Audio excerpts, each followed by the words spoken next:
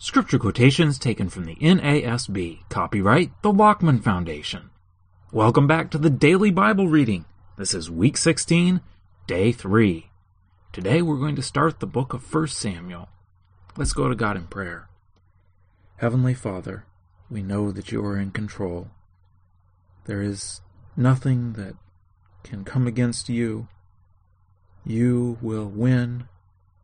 We know that you are with the humble and that you despise the proud. We pray that we would be those humble people that you are guarding and that you are leading to victory. Pray this through Jesus. Amen. 1 Samuel chapter 1. Now there was a certain man from Ramathaim Zophim, from the hill country of Ephraim, and his name was Elkanah, the son of Joram, the son of Elihu, the son of Tohu, the son of Zuph, an Ephraimite. He had 2 wives. The name of one was Hannah, and the name of the other was Peninnah. And Peninnah had children, but Hannah had no children. Now this man would go up from his city yearly to worship and to sacrifice to the Lord of hosts in Shiloh. And the 2 sons of Eli, Hophni and Phinehas, were priests to the Lord there. When the day came that Elkanah sacrificed, he would give portions to Peninnah his wife, and to all her sons and her daughters. But to Hannah he would give a double portion, for he loved Hannah. But the Lord had closed her womb. Her rival, however, would provoke her bitterly to irritate her, because the Lord had closed her womb. It happened year after year. As often as she went up to the house of the Lord, she would provoke her. So she wept and would not eat. Then Elkanah her husband said to her, Hannah, why do you weep, and why do you not eat, and why is your heart sad? Am I not better to you than 10 sons? Then Hannah rose after eating and drinking in Shiloh. Now Eli the priest was sitting on the seat by the doorpost of the temple of the Lord. She, greatly distressed, prayed to the Lord and wept bitterly. She made a vow and said, O Lord of hosts, if you will indeed look on the affliction of your maidservant, and remember me, and not forget your maidservant, but will give your maidservant a son, then I will give him to the Lord all the days of his life, and a razor shall never come on his head. Now it came about, as she continued praying before the Lord, that Eli was watching her mouth. As for Hannah, she was speaking in her heart, only her lips were moving, but her voice was not heard. So Eli thought she was drunk. Then Eli said to her, How long will you make yourself drunk? Put away your wine from you. But Hannah replied, No, my lord, I am a woman oppressed in spirit. I have drunk neither wine nor strong drink, but I have poured out my soul before the Lord. Do not consider your maidservant as a worthless woman, for I have spoken until now out of my great concern and provocation. Then Eli answered and said, Go in peace, and may the God of Israel grant your petition that you have asked of him. She said, Let your maidservant find favor in your sight. So the woman went her way and ate, and her face was no longer sad. Then they arose early in the morning and worshipped before the Lord, and returned again to their house in Ramah. And Elkanah had relations with Hannah his wife, and the Lord remembered her. It came about in due time, after Hannah had conceived, that she gave birth to a son, and she named him Samuel, saying, Because I have asked him of the Lord. Then the man Elkanah went up, with all his household, to offer to the Lord the yearly sacrifice and pay his vow. But Hannah did not go up, for she said to her husband, I will not go up until the child is weaned. Then I will bring him, that he may appear before the Lord and stay there forever. Elkanah, her husband, said to her, Do what seems best to you. Remain until you have weaned him. Only may the Lord confirm his word. So the woman remained and nursed her son till she weaned him. Now when she had weaned him, she took him up with her, with a 3-year-old bull, and 1 ephah of flour, and a jug of wine, and brought him to the house of the Lord in Shiloh, although the child was young. Then they slaughtered the bull, and brought the boy to Eli. She said, O my lord, as your soul lives, my lord, I am the woman who stood here beside you praying to the Lord. For this boy I prayed, and the Lord has given me my petition which I asked of him. So I have also dedicated him to the Lord. As long as he lives, he is dedicated to the Lord." And he worshipped the Lord there.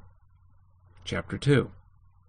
Then Hannah prayed and said, "My heart exults in the Lord. My horn is exalted in the Lord. My mouth speaks boldly against my enemies, because I rejoice in your salvation. There is no one holy like the Lord. Indeed, there is no one besides you, nor is there any rock like our God. Boast no more so very proudly.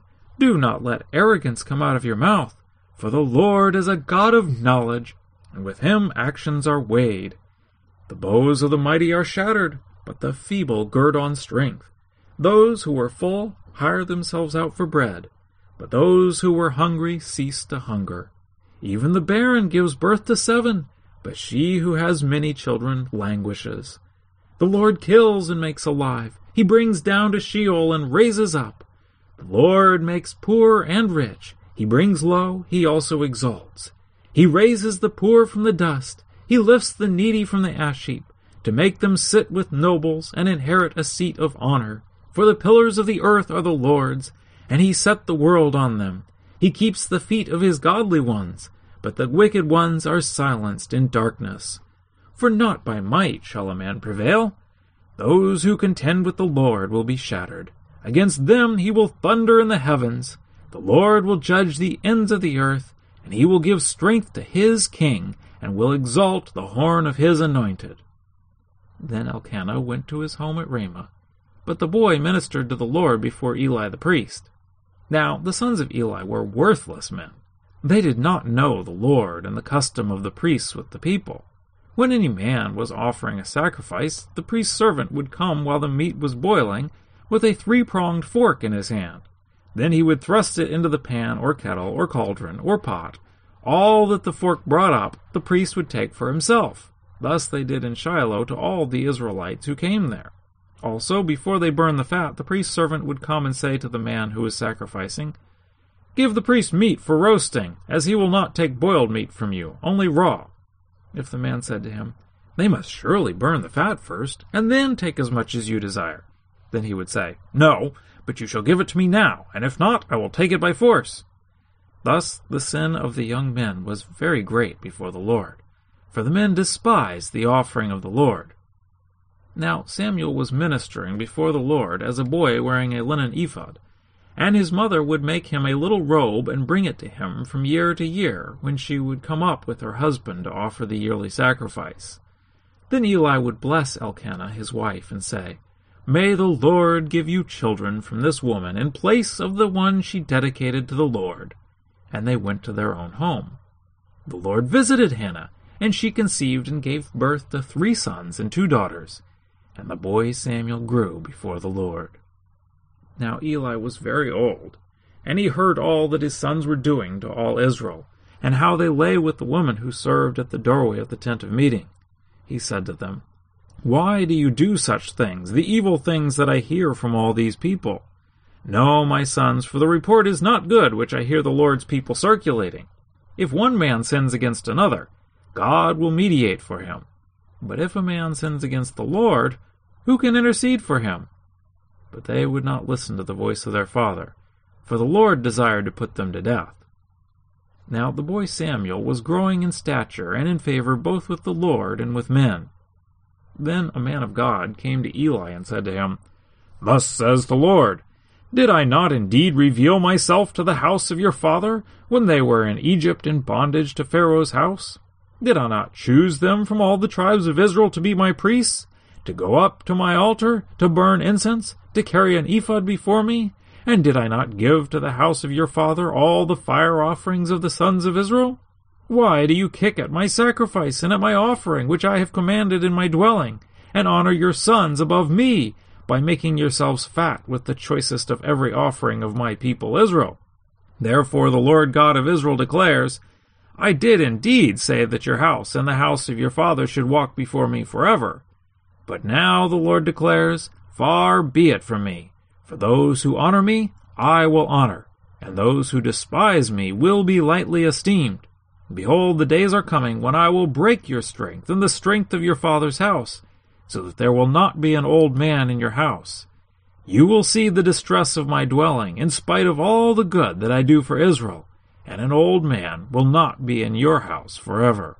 Yet I will not cut off every man of yours from my altar, so that your eyes will fail from weeping, and your soul grieve, and all the increase of your house will die in the prime of life. This will be the sign to you which will come concerning your 2 sons, Hophni and Phinehas. On the same day, both of them will die.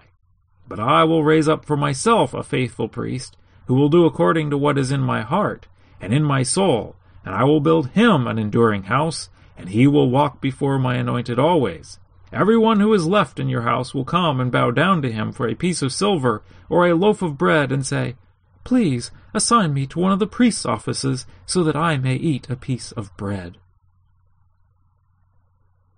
Now to the book of Psalms, Psalm 120. "In my trouble I cried to the Lord, and he answered me. Deliver my soul, O Lord, from lying lips, from a deceitful tongue. What shall be given you, and what more shall be done to you, you deceitful tongue? Sharp arrows of the warrior, with the burning coals of the broom tree. Woe is me, for I sojourn in Meshech, for I dwell among the tents of Kedar. Too long has my soul had its dwelling with those who hate peace. I am for peace, but when I speak, they are for war." Now to the New Testament. Acts, chapter 5. But a man named Ananias with his wife Sapphira sold a piece of property, and kept back some of the price for himself, with his wife's full knowledge, and bringing a portion of it, he laid it at the apostles' feet. But Peter said, "Ananias, why has Satan filled your heart to lie to the Holy Spirit, and to keep back some of the price of the land? While it remained unsold, did it not remain your own? And after it was sold, was it not under your control? Why is it that you have conceived this deed in your heart? You have not lied to men, but to God." And as he heard these words, Ananias fell down and breathed his last. And great fear came over all who heard of it. The young men got up and covered him up, and after carrying him out, they buried him. Now there elapsed an interval of about 3 hours, and his wife came in, not knowing what had happened. And Peter responded to her, "Tell me whether you sold the land for such and such a price." And she said, "Yes, that was the price." Then Peter said to her, "Why is it that you have agreed together to put the Spirit of the Lord to the test? Behold, the feet of those who have buried your husband are at the door, and they will carry you out as well." And immediately she fell at his feet and breathed her last. And the young men came in and found her dead, and they carried her out and buried her beside her husband. And great fear came over the whole church, and over all who heard of these things.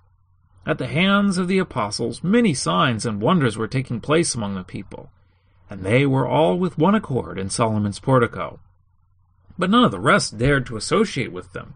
However, the people held them in high esteem, and all the more believers in the Lord, multitudes of men and women were constantly added to their number, to such an extent that they even carried the sick out into the streets and laid them on cots and pallets, so that when Peter came by, at least his shadow might fall on any one of them. Also the people from the cities in the vicinity of Jerusalem were coming together, bringing people who were sick or afflicted with unclean spirits, and they were all being healed. But the high priest rose up, along with all his associates, that is, the sect of the Sadducees, and they were filled with jealousy. They laid hands on the apostles and put them into a public jail. But during the night, an angel of the Lord opened the gates of the prison, and taking them out, he said, "Go, stand and speak to the people in the temple the whole message of this life." Upon hearing this, they entered into the temple about daybreak and began to teach. Now, when the high priest and his associates came, they called the council together, even all the senate of the sons of Israel, and sent orders to the prison house for them to be brought. But the officers who came did not find them in the prison, and they returned and reported back, saying, "We found the prison house locked quite securely, and the guards standing at the doors, but when we had opened up, we found no one inside." Now, when the captain of the temple guard and the chief priests heard these words, they were greatly perplexed about them as to what would come of this. But someone came and reported them, "The men whom you put in prison are standing in the temple and teaching the people." Then the captain went along with the officers and proceeded to bring them back without violence, for they were afraid of the people, that they might be stoned. When they had brought them, they stood them before the council. The high priest questioned them, saying, "We gave you strict orders not to continue teaching in this name, and yet you have filled Jerusalem with your teaching, and intend to bring this man's blood upon us." But Peter and the apostles answered, "We must obey God rather than men. The God of our fathers raised up Jesus, whom you had put to death by hanging him on a cross. He is the one whom God exalted to his right hand as a prince and a savior, to grant repentance to Israel and forgiveness of sins. And we are witnesses of these things, and so is the Holy Spirit, whom God has given to those who obey him." And when they heard this, they were cut to the quick, and intended to kill them. But a Pharisee named Gamaliel, a teacher of the law, respected by all the people, stood up in the council and gave orders to put the men outside for a short time. And he said to them, "Men of Israel, take care what you propose to do with these men. For some time ago, Theudas rose up, claiming to be somebody, and a group of about 400 men joined up with him. But he was killed, and all who followed him were dispersed and came to nothing. After this man, Judas of Galilee rose up in the days of the census, and drew away some people after him. He too perished, and all those who followed him were scattered. So in the present case I say to you, stay away from these men and let them alone. For if this plan or action is of men, it will be overthrown. But if it is of God, you will not be able to overthrow them, or else you may even be found fighting against God." They took his advice, and after calling the apostles in, they flogged them and ordered them not to speak in the name of Jesus, and then released them. So they went on their way from the presence of the council, rejoicing that they had been considered worthy to suffer shame for his name. And every day in the temple, and from house to house, they kept right on teaching and preaching Jesus as the Christ. Well, maybe we have the same attitude as the apostles. Until next time, let's keep meditating on the Word of God.